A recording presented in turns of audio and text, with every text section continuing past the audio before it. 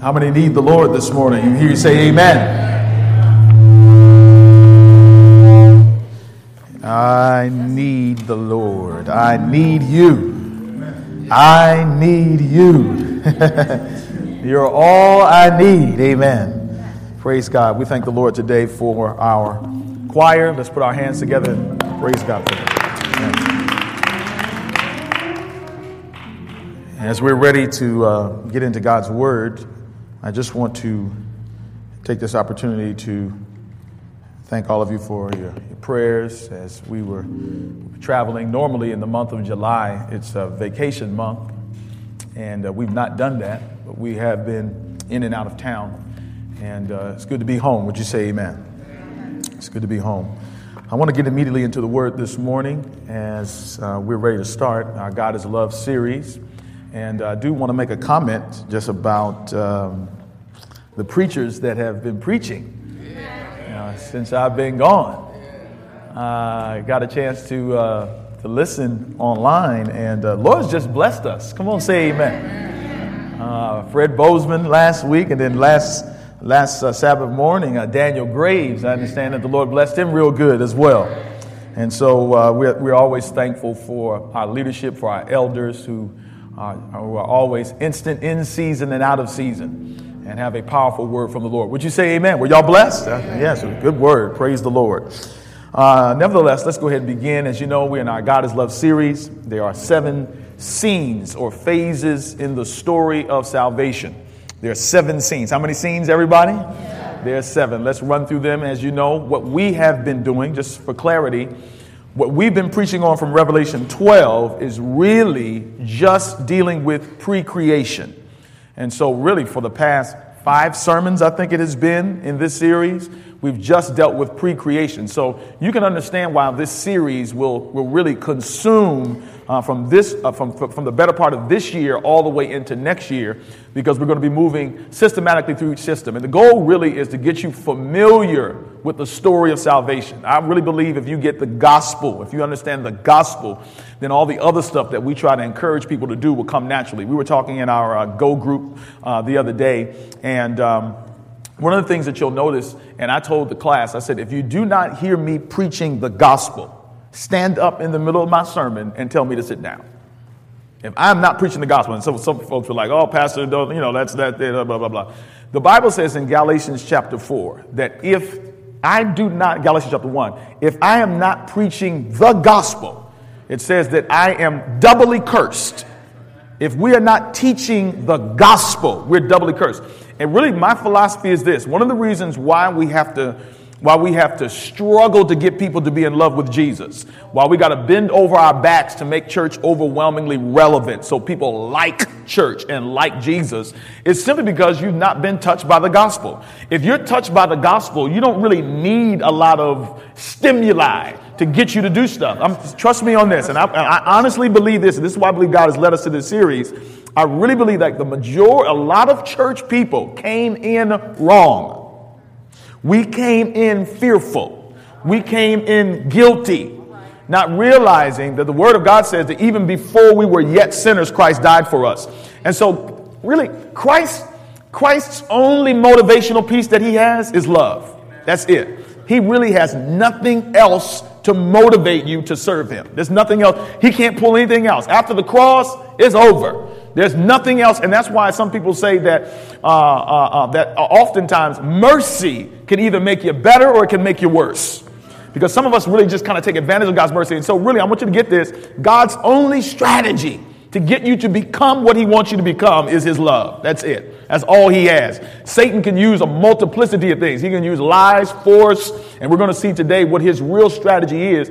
But I want you to understand as we're going through this series that the goal of this is to so expose you to the great love story of Jesus that he has for your life that you will no longer need a guilt trip to do God's will. Romans 12 verse 1 says, I beseech you therefore, brethren, by the mercies of God, to present your bodies a living sacrifice. All right. Now, most of that text sounds real nice and it's real pretty, but I want you to understand what the Bible is saying.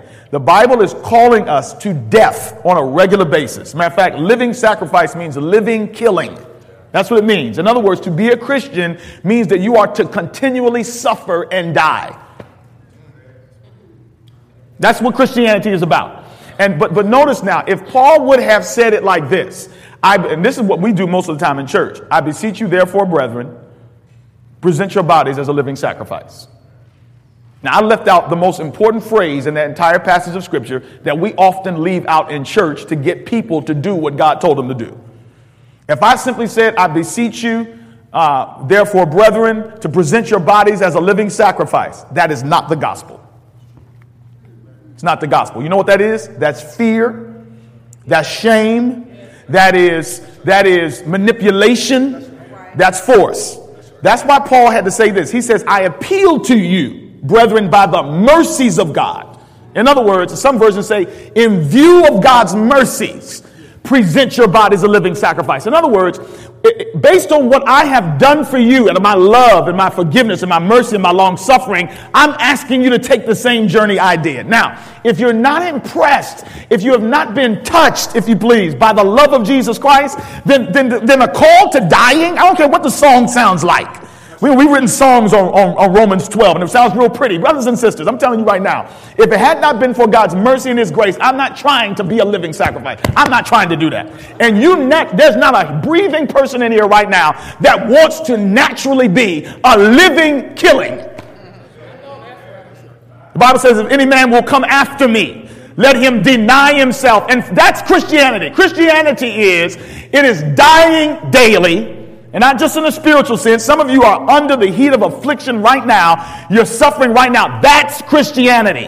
And the only thing that can motivate you to take that journey is to see what great love and what great plan God has for your life. Would you say amen? Right. And so those 7 phases really is just an explanation of God's love. But I want you to understand why we're talking about it. We're talking about it because really I'm hoping that we will so fall in love with Jesus. Here's the thing, that as we get closer to the end of time, that whatever he asks us to do, we'll be willing to do it. Right. We are getting ready to come to a point in Earth's history where the whatever God asks you to do is coming. Many of us think we had to make sacrifices. Now, all y'all folk that have studied this stuff for a long time, the kinds of things that are about to go down in the last days are not for sometimey, half-hearted, half-committed Christians. There's no way in the world you will be able to survive. Not even the time of trouble. Let's talk about the pre-time of trouble that Matthew talks about. Matthew says there'll be wars and rumors of wars. And he says these will be the beginning of sorrows. And let's face it, in the United States of America, we ain't, come on, brothers and sisters. No, I'm not trying to downplay our struggle because there are some of us who are going through it. Don't get me wrong. But we don't live in war. That's right. That's right. Your house not about to be bombed. You are not being religiously persecuted. We have not suffered just yet. And what I'm saying is it is coming. It's coming. It's coming. It's coming. And listen, if you are going to make it during that time, you have to have more than an intellectual knowledge of God's word. There's certain things that certain people can't get me to do. Like a lot of y'all in here. I mean, there's certain things, I love you to death, but there's certain things you can't make me do. You just can't. And there's some certain things I can't make you do. Come on, say amen. You know who I'll jump over a roof for? You know who I run through a brick wall for? My wife. You know why? Because I love her to death, and she done loved me through some tough times. She can ask stuff of me that everybody else can't. And so here's my point. That ought to be the way your relationship with Christ is. Because you have such a deep connection and relationship with him and he done some stuff in your life, he should be able to ask you to do whatever and you don't hesitate. Even if it costs you your life.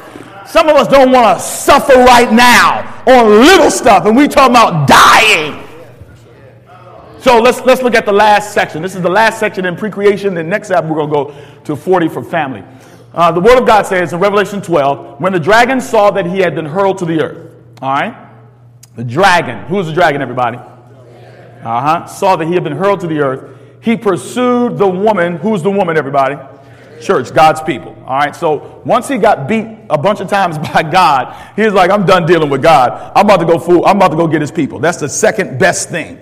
If I can get to his people, then maybe I can get to him. All right. The Bible says he pursued the woman who had given birth to the male child. The woman was given the two wings of a great eagle so that she might fly to the place prepared for her in the wilderness. Just take a look at that word there, prepared for her in the wilderness. When the enemy went and chased the church in prophetic history, God positioned, prepared. One version says nourished. Another version says protected her in the wilderness. Now, in my mind, and I hope you're listening here, the wilderness does not sound like a place of protection to me.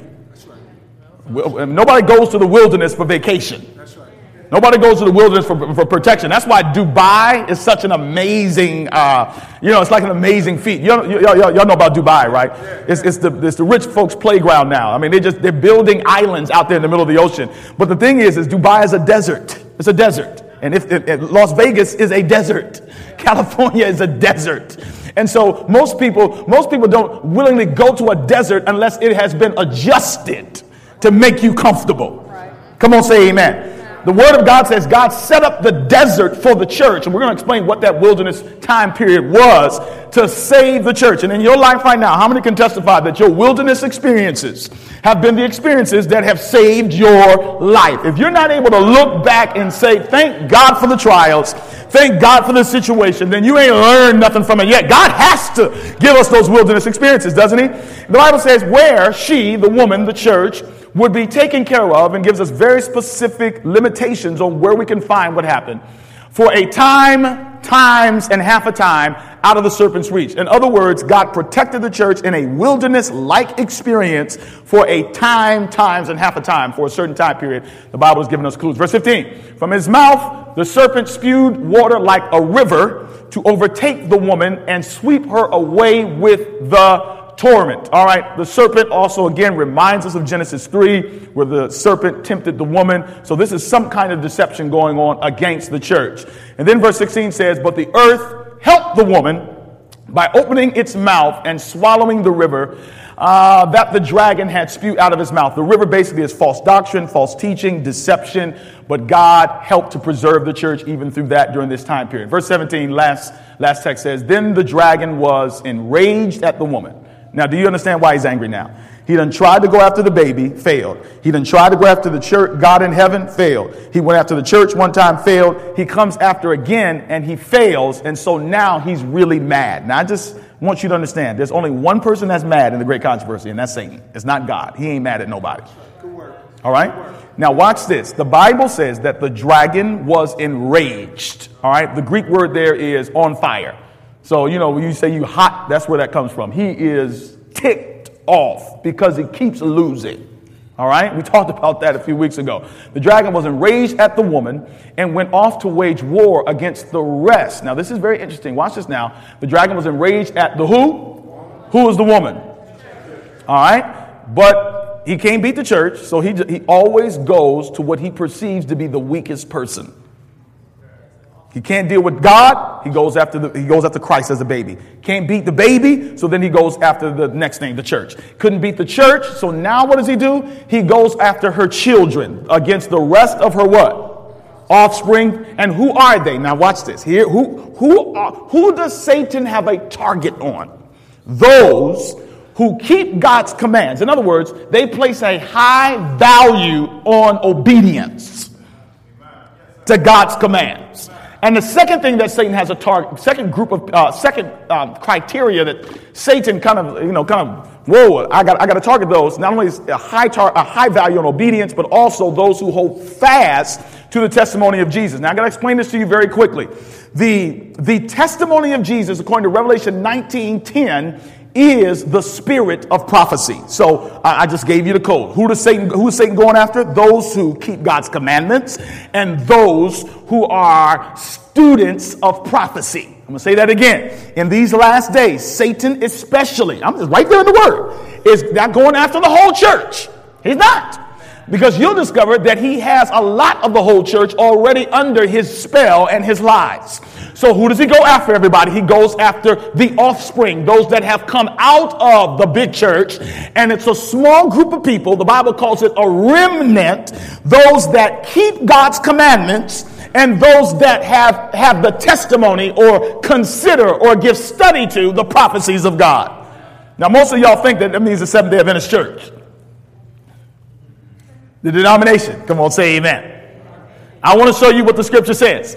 It does not declare that a denomination is those that he is after. It says he is going after those who do it. Those who keep God's commands and those that hold fast. Just because you are affiliated does not mean that you are a commandment keeper. Does not mean that you give regard to the testimony of Jesus Christ. If you don't lift up Christ with his commandments, then you are not really a remnant. Now, let me break this down also. The word remnant means survivor. That's what remnant means. So case in point, if I were to tear a piece of this shirt off, the small piece that I tear off is considered, for those of you who sew, that's the remnant. If there were a group of people who went through the Holocaust or through slavery and a few survived, that surviving group is called the what, everybody? The remnant. So let's be clear on this. Remnant does not mean denominational affiliation. Remnant means those that will remain. So let me help you with this. We don't know who the remnant is right now. Because we ain't survived nothing. We will not know who that group is. And if you study carefully the writings of Spirit of Prophecy, even the remnant won't know that they are the remnant. That's right. That's right. Good word. Says in the last days, there'll be many of us going through the time of trouble. She says, without a mediator, and we'll be praying and asking God to forgive sins, and that we will be seeking him like Jacob wrestled with the angel, not sure of our salvation. That's right. They're always walking in humility. They never got their heads lifted up, walking around claiming that they're the remnant. They don't do that stuff. We do that because we're trying to isolate and separate ourselves and distinguish ourselves. What should distinguish you is that you're committed to Jesus and you're committed to doing what he said. Don't worry about trying to distinguish yourself. Let God do that.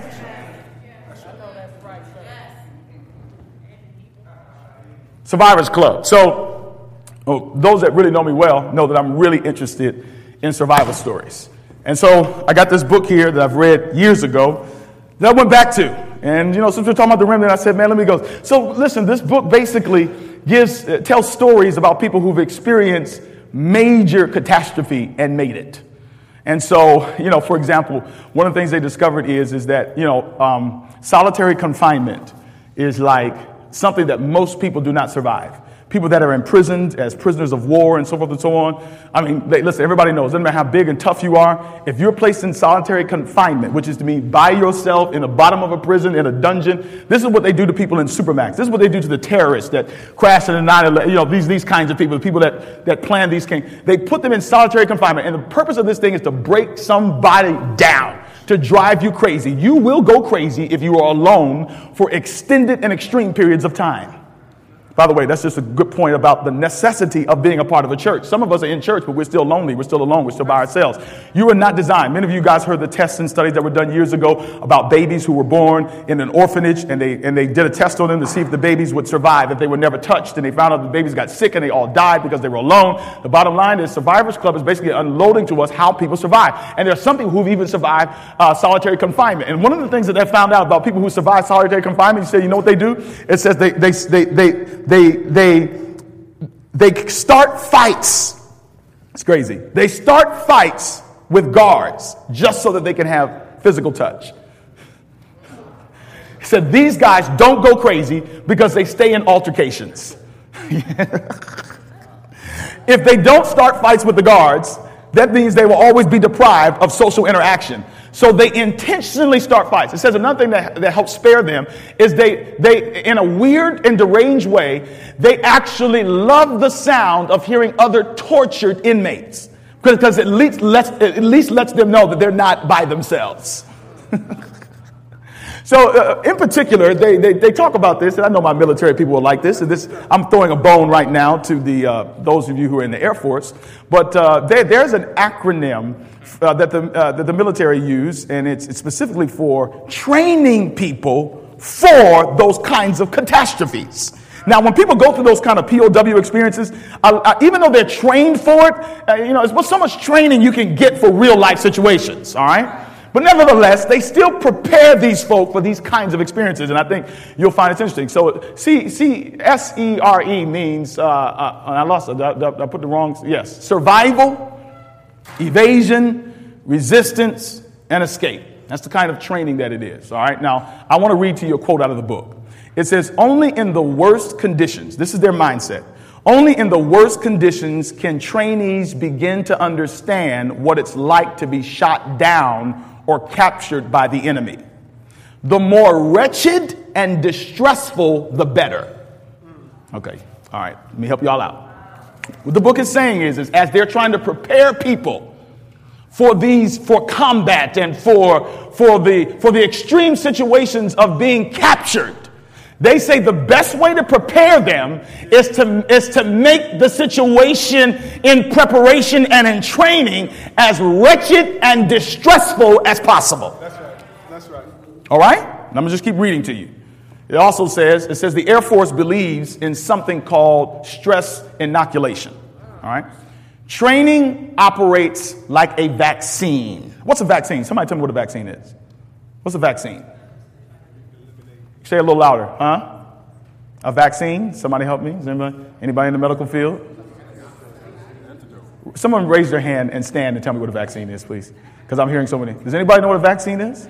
Yes, go ahead. You're a nurse, sister? A vaccine is when you get inoculated with something, and sometimes they put in the stuff that's already there so you get immune to it when it comes. Thank you very much. A vaccine is when, it's like flu shot. They give you the flu to make you immune to the flu. Y'all missing this thing right now. Y'all missing this thing. So what they're saying is this hellish preparation that is wretched and distressful is a vaccine. In other words, they're giving you what you hate, what will ultimately kill you to make you immune to it. That's right. Go on. Says training operates like a vaccine. A small challenge to your system is supposed to prepare and defend you against much greater adversity. Anybody ever got the flu shot before and still got the flu? But they say it works sometimes. I don't know. I don't get the flu shot. In other words, watch this. Follow this carefully. If you're exposed to enough hardship and pressure, watch this, guys, you'll build immunity. I was talking to a friend of mine the other day. His sister is a specialist in suicide prevention, and she says one of the reasons why suicide is climbing at an alarming rate is because people are not used to adversity. They don't know how to deal. It used to say that black folk didn't commit suicide because we was always under adversity.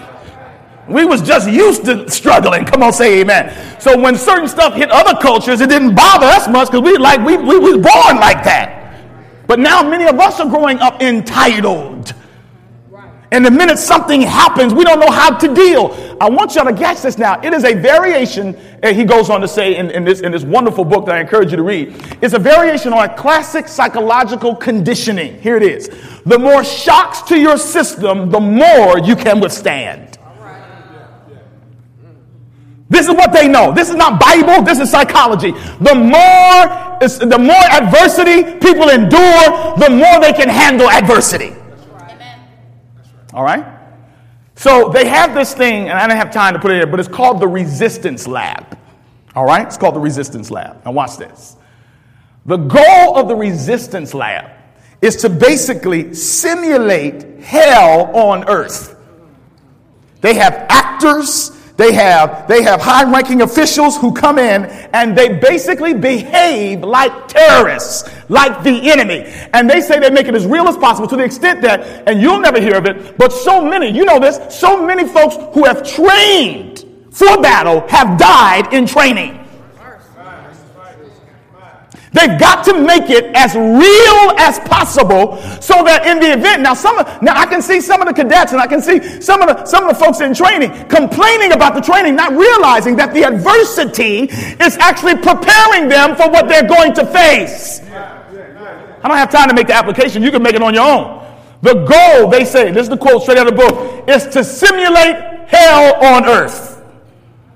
This is what it says. At every stage, the goal is to make you crack. Fail in your mission. At every stage. They're training you. They're pushing you to fail. To to pushing you to crack. Watch this. The line is hitting the wall. That says, and then show you how to put yourself back together again. I'm going to bring you to failure and then show you how to come out of it. Is a part of the training, all right? So watch this, what it says. It says the first phase is called hitting the wall. The moment when you believe you can't, and I'm still reading for those who are listening online, I'm still reading from the book, The Survivors Club by Ben Sherwood. The moment when you believe you can't take another step in the training, when you can't survive another minute, when you're willing to do anything to just stop the misery, it says at that point, that's when you know that you've hit the wall, when you can't take no more. Now, what that simply means, hitting the wall, is that mentally you've hit a wall, but physically you have not. All of us have a wall in our minds where we say, I can't go any further. My wife talks about it. She runs marathons, half marathons and stuff like that. And I can't remember which mile it was, baby, but I think it was around mile number 8 in the half marathon. She said she hit a wall. And then, have you ever heard of a second wind? Yeah. Most of the time when we say we can't take no more, that's you saying that. Many of you right now are living, hallelujah, in these hellish experiences, and you're saying to God, God, I can't take no more. God says, I see differently. And, oh, thank God. I was reading about Moses the other day. Moses was in the wilderness for 40 years because he killed somebody 40 years before. And then he went to the children of Israel and led them in the wilderness. Do you see how God prepares you for every experience? I got to take him through the wilderness for 40 years because I need him to lead people in the wilderness for 40 years. Whatever you're going through, I'm yielding to temptation right now. I didn't really want to apply it that quick, but y'all making me because y'all looking at me crazy. The reason why you're going through what you're going through, I know you heard it before, but you need to hear it again, is because this is preparation. This is hell week. Right. Yeah. Because something else is coming. You ain't ready for it. And God knows you got to go through it now. Oh, y'all not hearing me. And that critical moment goes on to say, when you're begging for food and rest, the trainers push you even harder. The purpose is to prove that you're stronger than you know and that you can keep going. Success, they say, doesn't depend on your size or strength. Instructors, quoting him, let's lay this in you, tell me that the big strapping guys often crumble like blue cheese. This is what the guy is saying. He says sometimes they look at people and say, oh, look how strong, look how big, look, look, blah, blah, blah. That's not what gets people through. Now, it says women who have gone through the pain of labor and childbirth, y'all know this is in the text, I can't know, but people are not seeing the connection here, are often much better survivors than the most muscular and athletic airmen because survival is all in your mind. See, in other words, what psychologists have come to understand in the realm of survival, and I was even reading a story about a ship that capsized, and it said people had to subsist on paper and their own urine to survive. They were stranded out in the ocean for 76 days. And it said the tough guys died, but the pregnant woman survived. 2 reasons why she survived. She survived, number one, because she had already gone through some stuff. Number two, because she was living not for herself, but for somebody inside of her. Yeah. I see you. So what it really is, it's not physical. Y'all not hearing me now. It's how you think. I can do all things through Christ that strengthens me. And it's really an adjustment in your thinking to believe that whatever I'm going through right now, God has got me. He has not left me. He's training me. That's right. That's the word. Now, Satan is not creative. Only person I know that's creative is God and us. Do you realize Satan is not creative? God is the only one that can create, and we are the only ones that are creative with him. God is creator, so really he's above being creative. When you're a creator, you don't really call yourself creative. Creative is simply adding on to what's been created. But God doesn't need to be creative because he can just create. But Satan is not creative, and so what am I saying? He doesn't ever do anything new. That's right. Oh, please don't listen. Satan does not do new things. Can I show you this? And this is why that's why the church should stay creative. And the church should stay doing fresh and new things. Because the minute you start being repetitious, you're becoming satanic. God is a God of change. God is a God of, oh, y'all not hearing me now. Y'all better keep your eyes right here. God is a God that changes. How many of you are glad that you are not the same person that you were last year? You know what that means? The Bible says that you are a new creation. That new creative experience happens all the time, but Satan doesn't operate like that. You know why? Satan's thing is, if it works, I'm going to keep running it. Now watch what happens. The Bible says, now the serpent was more crafty, here's his strategy, than any of the wild animals the Lord God had made.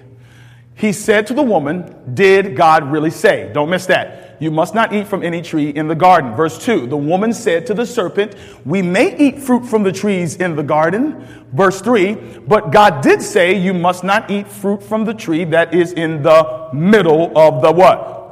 And you must not touch it or you will die. Okay, she got that part right. Verse 4, Satan fires back. You will not certainly die.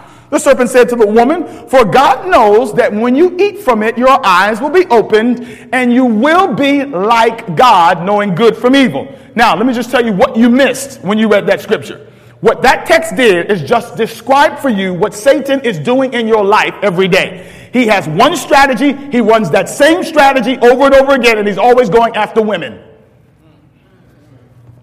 In the beginning, he went after a woman. In prophetic time right now, he's going after the woman, and he's now going after her children. He perceives, I'm going to go after what appears to be the weakest. Watch this. First thing we learn from that text is this, and I'm going to show you in prophetic history how Satan is going to work in your life. This is the first thing he's going to do. He's going to disarm you with his disguise. He did not show up to Eve as Satan. Anytime Satan is trying to move you away from God, the stuff that you are fighting in your life right now, most of the time does not look like the devil. The stuff that the stuff that we compromise on. We wouldn't compromise if we saw the devil. If the devil showed up and said, I'm the devil, I want you to go and do A, B, and C. And anybody would follow him. Some folk would, but most of us wouldn't. So understand how he works. First thing he does is he disarms you with disguise. What does he do, everybody? Second thing he does is he gets you to doubt. Oh, thank you, God. God's promises. Wake up, church. Hear me this morning. He disarms you with his disguise. And the first thing, what did he say to Eve? Did God say? That sounds real pretty, but basically what he's saying is God is a liar. The minute you start questioning God's promises in your life, you have already entered the realm of the deception of the devil. When you don't trust God, the third thing that he brings you to is, he says, had God said? And then he insinuated that God was really trying to keep them from a good life. Oh, see, what you don't know is, Eve, is that God knows that when you eat of this, now look how crazy the enemy is. He is convincing two people that have everything that they're missing something.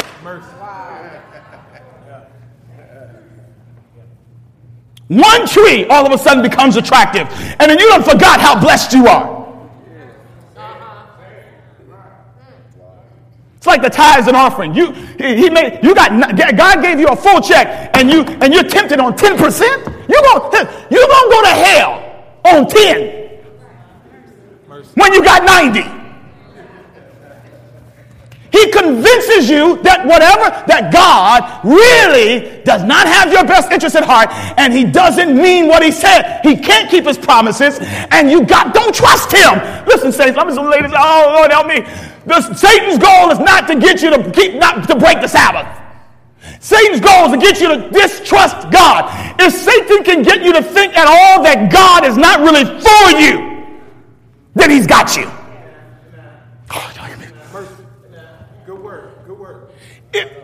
Satan from the beginning, even in heaven, has had one desire: make God look like him.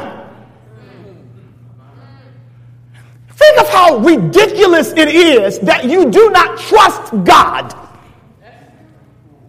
Think Come on, saints. We don't trust God. And the only way that he can convince us to do that is he has to make God look like himself. He can't be trusted. He's a liar. That's a word there. So watch what happens in prophetic time. Same thing. So what God has to do is God realizes that he has the advantage because he can lie and tell the truth at the same time. So you know what he does then? Watch what it is. God says, I will put enmity between you and the woman and between your offspring. Catch that? Remember, he goes after the offspring and hers. He will crush your head and you will strike his heel. So the prophecy is I see how Satan is going to come after you with stuff that you cannot even handle. Listen, some of us are so asleep at the deceptions that we don't have any clue. Right now, as you are sitting here in the house of God, there are diabolical, deceptive plans of the enemy that are being formed just for your life, based on your upbringing, based on your family, based on how you spend money, based on how you eat, how you drink. He is that particular. And then you willy-nilly get up in the morning and you're not even in the Word. Yo, Adam and Eve were deceived and they saw God face to face. Every day you read your Bible when you feel like it and you got the nerve to think you ain't gonna be deceived. You crazy. Let's just be real.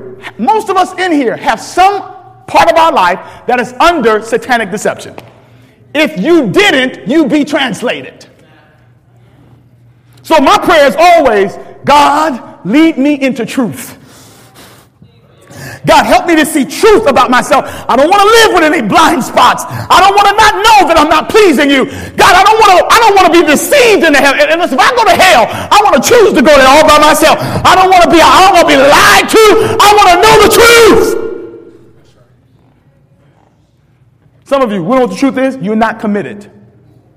You're lazy. You're angry and unforgiving, and you still ain't got over it. You're scared. Scared to try, scared to fail, scared to succeed. Some of us are just too critical. Come on, talk to me, saints.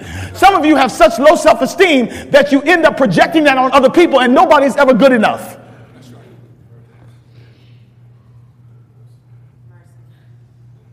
And what I'm saying is know that your enemy is that formidable that he is able to look at your life and say, I'm going to custom design a trial and a temptation to pull them down, that the only way that you will not fall is if you have God's Spirit in your life to keep you from falling.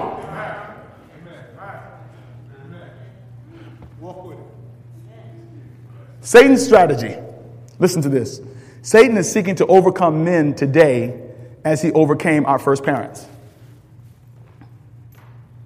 By shaking their confidence in their Creator and leading them to doubt the wisdom of his government and the justice of his laws. Satan and his emissaries represent God as even worse than themselves, in order to justify their own malignity and rebellion. Translation, get them to help them to have a low level of confidence in the Word, give them a higher confidence in television, in Facebook, social media. Look, I'm not saying that the devil invented social media. I think it'd be used for God. But let's be honest. He knows our weaknesses. I was telling the church last week, why is it that when I first wake up in the morning, now 20 years ago when there was no Facebook, why is it that I'm so tempted now to go check my mail? First thing I want to do, check my mail, check, see who liked a picture. Come on, what the? Yo, and then take a look at yourself sometimes in church on Sabbath. Many of us struggle, I'm a living witness, to concentrate for a period of time on what God is saying. Do you think that this is by accident? That we have that nobody's in their word, nobody is committed to prayer.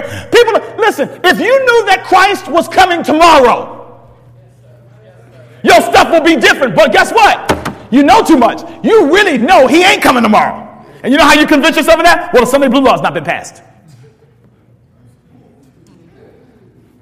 Oh, the 7 plagues haven't happened yet. Come on, I know. Okay. For those of you who are in this church for a little while, come on, let's just be honest. Those things haven't happened yet. So, and I tell the truth. Is Jesus coming tomorrow? No, come on. Talk to me now. Y'all say that stuff all the time. Jesus could come tomorrow. No, he couldn't. Is Jesus going to come tomorrow? No, come on. Y'all scared to say it. Y'all scared to say it. Is Jesus going to come tomorrow? If you know your Bible the way you know it, is he coming tomorrow? Is he coming next week? Maybe not. And you know that. That's why you're not all in. But what you have not given consideration to is that you could be so deceived, so in the habit of living a sorry Christian life, that by the time those events happen, that you are caught off guard and you're not ready.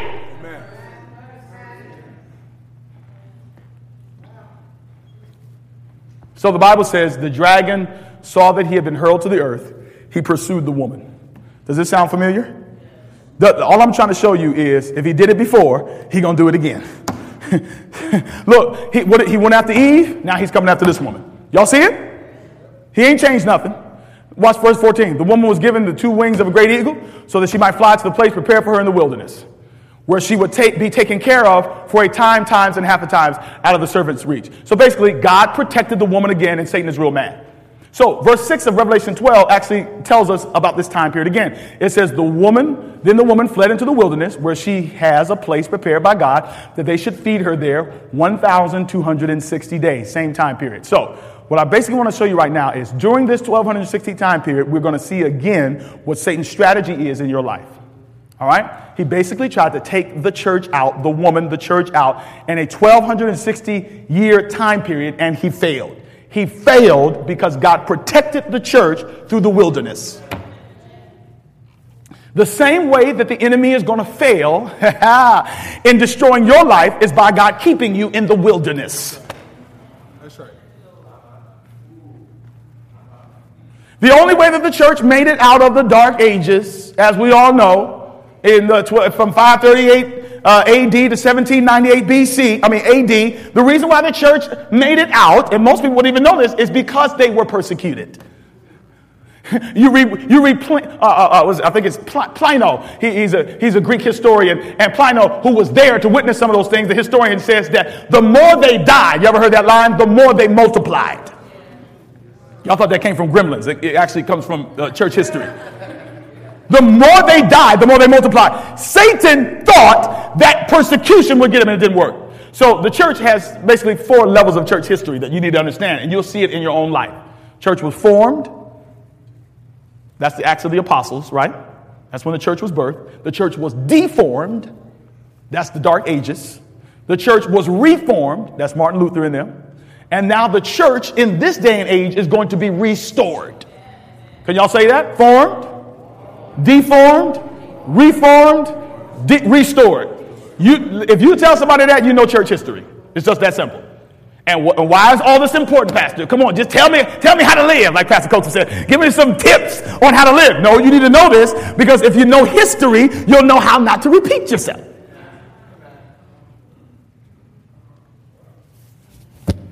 $1,260 years. So what happened? What happened? Let's look at it real quickly and get out. The papacy. I'm totally honest. The Catholic Church was basically birthed during that time period, and papal power was the dominant factor of church life. And what did they do? Satan basically worked through the papacy, disguise, to do 2 things. Insinuate false doctrine. What is false doctrine? It's basically getting you to doubt the word of God. Same thing. That's what I'm showing you. It's the same strategy. Disguises. How? This time, I'm not going to hide in the serpent. I'm going to hide in the papacy. Get them to doubt God's word. Put false doctrine in. And then get them to fear, which is basically to distrust God's character by persecution. Now, I'm just be honest. In most churches, the way that we get people to do stuff is through fear. Well, if y'all don't come out and pass out flyers this afternoon for the block party, y'all ain't got the Holy Spirit. And neither do you talking like that. If you can't convince people on God's love and his merit and his goodness to do stuff, and if you can't be convinced to do great things for God based on his love and his merit and his goodness, guess what? Yes, you have issues. There's nothing else he can do to convince you. So watch this. I'm just showing you what happened. But the Bible says, tried to take them out through papacy, inquisitions, crazy stuff. But the Bible says, but the earth helped the woman. God did it again by opening its mouth, swallowing the river that the dragon had spewed out of his mouth. Satan turned his wrath on the woman, the Christian church. Turned his wrath on her. I'm going to tell you how he's going to do it in your life. All but one of the disciples died a martyr's death. All of them. All of them. Peter was hung upside down. They said, Paul, y'all know what happened to Paul. He got his head chopped off by Nero. Some of them were skinned alive, burned at the stake. And all this was done to put intimidation in them for placing a value on God's word. Satan hates God's word. Church and state united in the days of Constantine. And what they want to do? Make church popular. So how do you make church popular? Because listen, I'm just saying, you can't make Jesus popular. Who wants to die? I'm not against being relevant and meeting people's needs, but I'm saying when you start trying to make the church look like the world, inevitably what's going to go out the window is the Bible. And so Constantine accepted Christianity and said, man, how can we make Christianity attractive? How can we make it attractive? So one of the things, now I'm not saying this is, just understand what I'm saying. I'm just exposing you. One of the reasons why we have church buildings, because that was Constantine's way of trying to make the church attractive to the world. They were used to worshiping in pagan temples. And so the best way to do it is to make it easy for them by transitioning to what they had already seen. And so the relics went up, Mary went up, all these things. And so basically it was just his way of trying to make the church look like the world. And I think we're doing the same thing in 2014. We compromise and try to do as little of the Bible as we can to try to attract people to Christ. And you can't do that. There's only one person that's going to draw people to Christ, and that's Jesus. It's his Holy Spirit. And if it can be seen in you, then folks will be drawn. Well, you know what happened. Listen to this. It says, The History of the Popes, Volume 2, page 334, says this.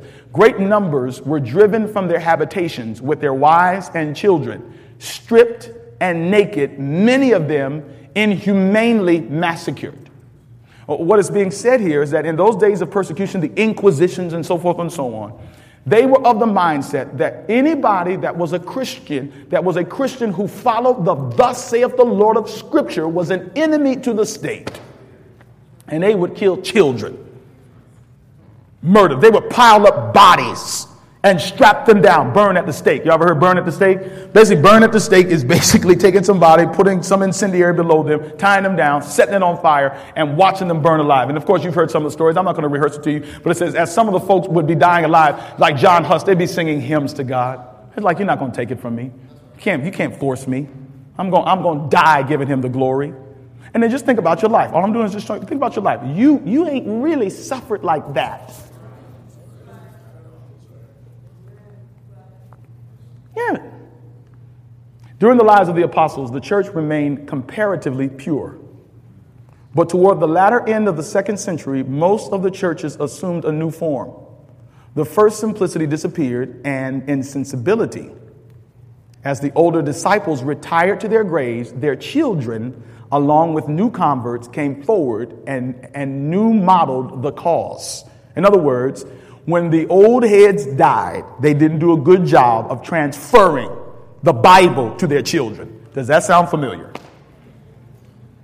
I would go so far as to say that in this room, 60 to 70% of those of you who have older children are not in church. Are not in the church. And there is a reason why. When you have a low value on God's word, this is the thing that happens. I'm not talking about a high value of his word at church. Let me keep reading here.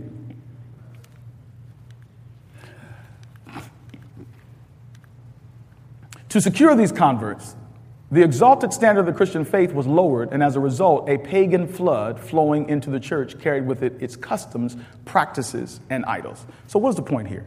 Back in that day, let's make church as comfortable for the people of God as possible. And what happened? The customs of the world came in. In the church of God right now, when you talk about sin, folk get offended.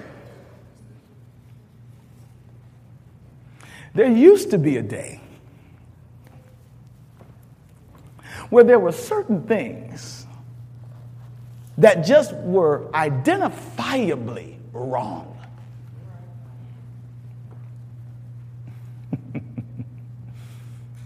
Now, you can call yourself a Christian and live with your boyfriend.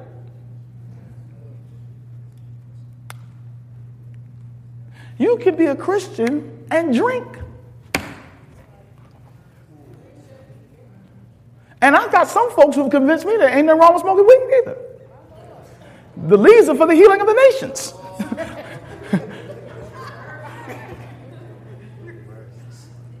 Some of the choices of entertainment that we select. Nobody's talking back to me now. That's all right. I'm going to preach it anyhow. Some of the choice of entertainment that we select and that Christians are a part of now it's all right. And all I'm saying to do is this. I'm not going to tell you what's right or wrong. But isn't it interesting that as we get closer and closer to the coming of the Lord, that the church and the world look less different?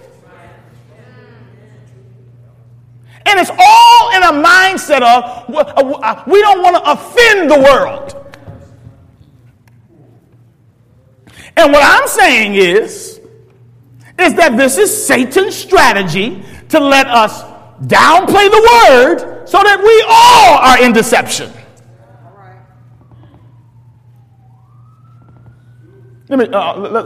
So you had to have people like Martin Luther raised up, who basically said, and here's the problem with many of you. The reason why many of you you're afraid to stand up in your little circles and say, this is not right. Martin Luther put his life and his job on the line and said, all this stuff that's being taught, you've taken away the Bibles from the people. You're making them pay to get out of hell, purgatory, and limbo. You're making us worship priests and Mary. I'm sorry, but the Bible doesn't say that.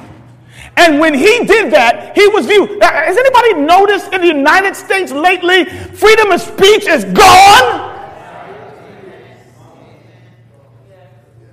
You can't say from the pulpit, homosexuality is a sin. And you get cited. Trust me, I know what I'm talking about. In Canada, we had a man preaching against homosexuality, and they took his pulpit. It's hate speech. And the church has bought into that mindset. We don't want to offend nobody no more. Men like Martin Luther said, no. But the way that the church is deformed is when they get scared to preach the word of God.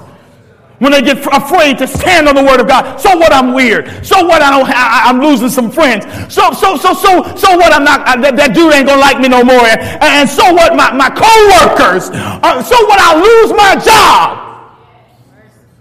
I ain't working on the Sabbath. I'm not gonna do it. Not gonna steal God's money. I'm not. See, at some point in your life, you have to get what I love, C.D. Brooks calls axioms. Axioms is basically some fundamental values that you have that nobody can move you on. Told my kids the other day, because we had a number of people in our family getting divorced. And we had to tell my kids, me and your mother, we're not getting divorced. That's something I'm standing on. If I divorce your mother, that means what I said in front of the church at Southeast 13 years ago is a lie. My love is not conditional. And my God, we need some folks with some guts in the church that are willing to stand for something. Stop being beholden to everybody and everybody's opinion and what they think about you. They don't have a heaven or hell to give you. My God, stand on the word of God. People will respect if you have some standards. Have no other gods before you. Don't tell lies. Have no idols. Remember the Sabbath day to keep it holy. Honor your father and your mother. Don't lie. Don't steal. Don't commit adultery. Don't covet. Stand on something. I'm not going to watch this movie.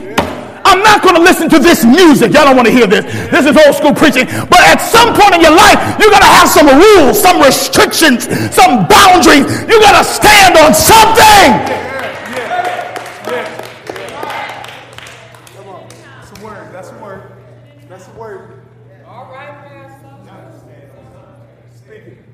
The church has no power because the church has no guts.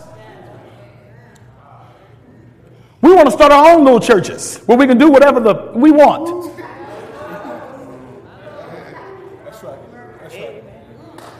Mercy. Listen, if y'all were raised in the days of John the Baptist, y'all would leave the church. Because when John the Baptist would preach, he told Herod, now listen, I'm not talking about on the side. He didn't go to him one-on-one and say, Herod, look, man, you sleeping with your sister and that ain't right. He said from the pulpit as he was preaching, Herod, you're an adulterer. Come out of sin. He would call people's sins out from the pulpit. But in our politically correct society now, people don't even want to hear you preach against sin. Listen, if you take away the law, then the gospel don't got no power. You know what the good news of the gospel is? That I couldn't keep it and he kept me. That's right. Yeah. So the Bible says God keeps helping the woman. She's sorry. She won't keep his commandments. False doctrine has gotten in her, and God keeps preserving her. And the Bible says Satan just keeps on getting more and more mad. Now, I'm going to end here. You know what Satan's problem is? Satan's problem is this, and it's just this simple. Here it is. The warfare against God's law, which was begun in heaven, will be continued to the end of time. Did y'all hear that? What's the issue? What does Satan despise? It's right there in that sentence. The law of God. You know why he left heaven? Because he couldn't get with it. God's law, no, watch this now. God's law is really God. That's right. The scripture says that his law is love. That's good stuff. Love has restrictions. We don't want restrictions. We think love is license. Listen, you can determine the value of your love for somebody not based on the license that they give you, but based on the restrictions that the relationship imposes upon you. Yeah. Can I help you out with that? I won't smack my mother in the face because I love her and because I know I might get hit back. Come on, say amen. But even now, I'm stronger than my mother. I'm more powerful than my mother. There was a day that she could get with me, but does anybody remember the day? Do you remember the day when the last spanking that you received, it didn't work? I never shall forget that. I remember my mother gave me a spank. It was just before I went to Pine Forge. I mean, I'm 13 years old, saints. And I'm at least 5'8", 5'9". And my short little 5'3" mother, she started spanking me, and I had a look on my face like, you ain't doing nothing. And she went, let me show you exactly what she did. She said, I can't take my belt off because my mic is dead. But y'all know what she did. She just took the belt and closed. Now, I could have whooped her behind if I wanted to. I got the power. But because I love her, I impose restrictions. You can tell you love somebody not by what you're licensed to do, but what restrictions you impose on yourself. Oh, y'all not hearing me. We think love is do whatever you want. Love is I refuse. I got to put some boundaries here because I love them.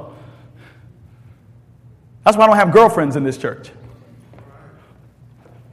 That's why I'm not kicking it with people on Facebook.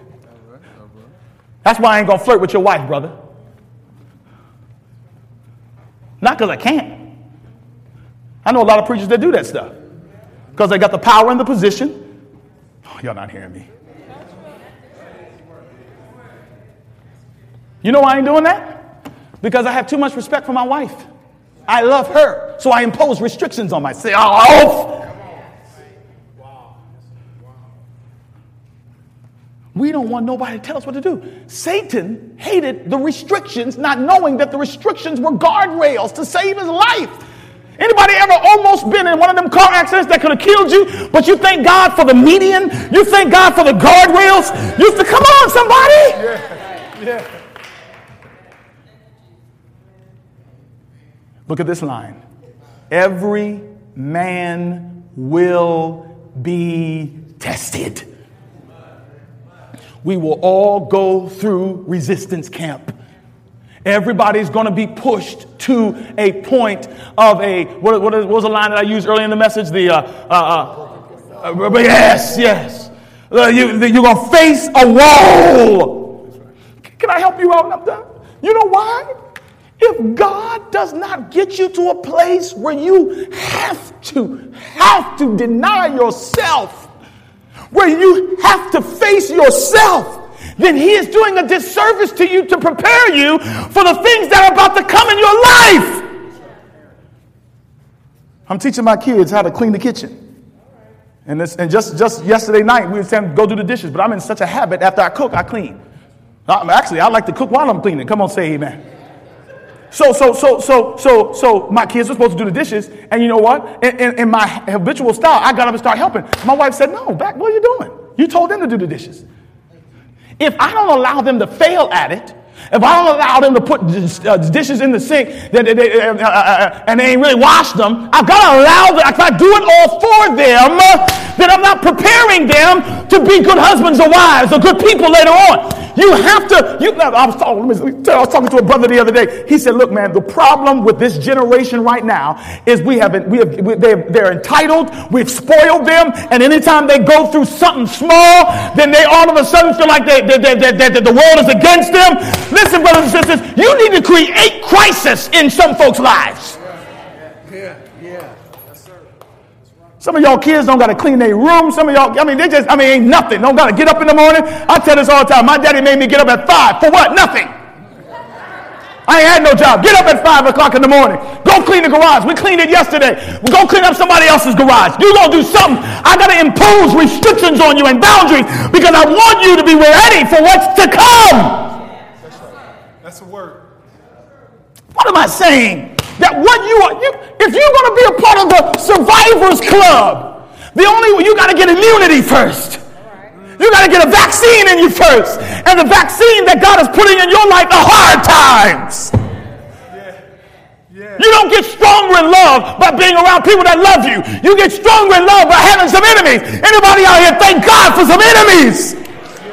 Telling somebody up there, I thank God for every hater. Come on in here.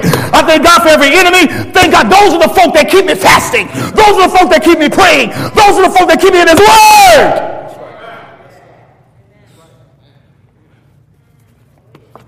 Father in heaven,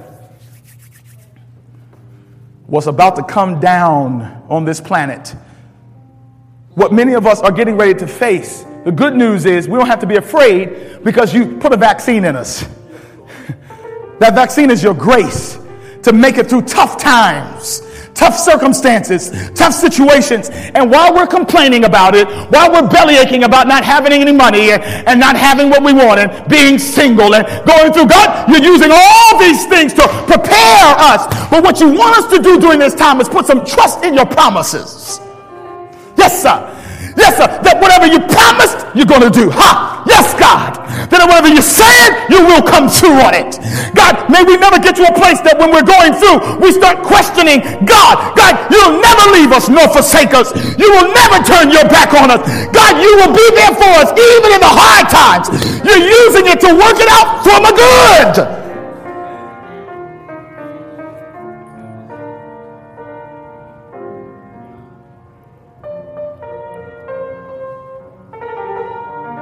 Right now, somebody right now, you're in training camp.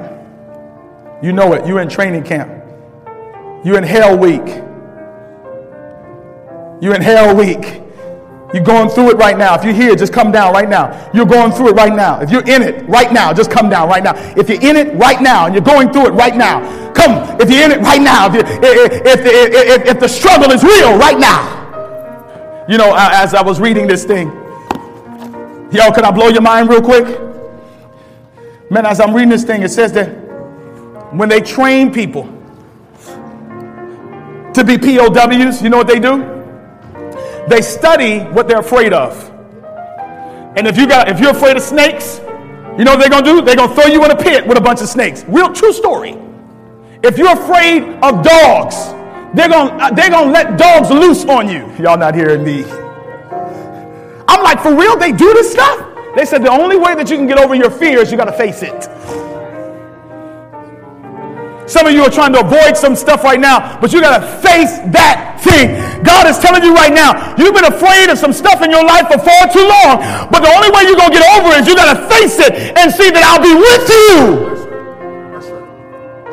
Father, we're here this morning, and we're simply saying, whatever you got to do to save us, we give you permission. Whatever we got to go through, we trust you. We will not allow the enemy to steal our trust and confidence in God. No matter what we have to experience, we will trust you. We know that what you're working out in our lives is going to be for our good. We know that it's nothing but preparation for the next storm that is to come. And we're getting wiser. We're getting stronger. We're getting better. We're getting more resilient. We're getting deeper in your word. We're getting better in prayer. We're becoming more forgiving. We're becoming more loving. God, we're better people, and we thank you because of it. Thank you, God, that you know what you're doing. Thank you that you're the all-wise, all-knowing God. From the beginning to the end, you know what's best for us. God, help us to obey you even in the midst of a storm. This is our prayer. In Jesus' name, amen and amen. You may return to your seats. Praise God.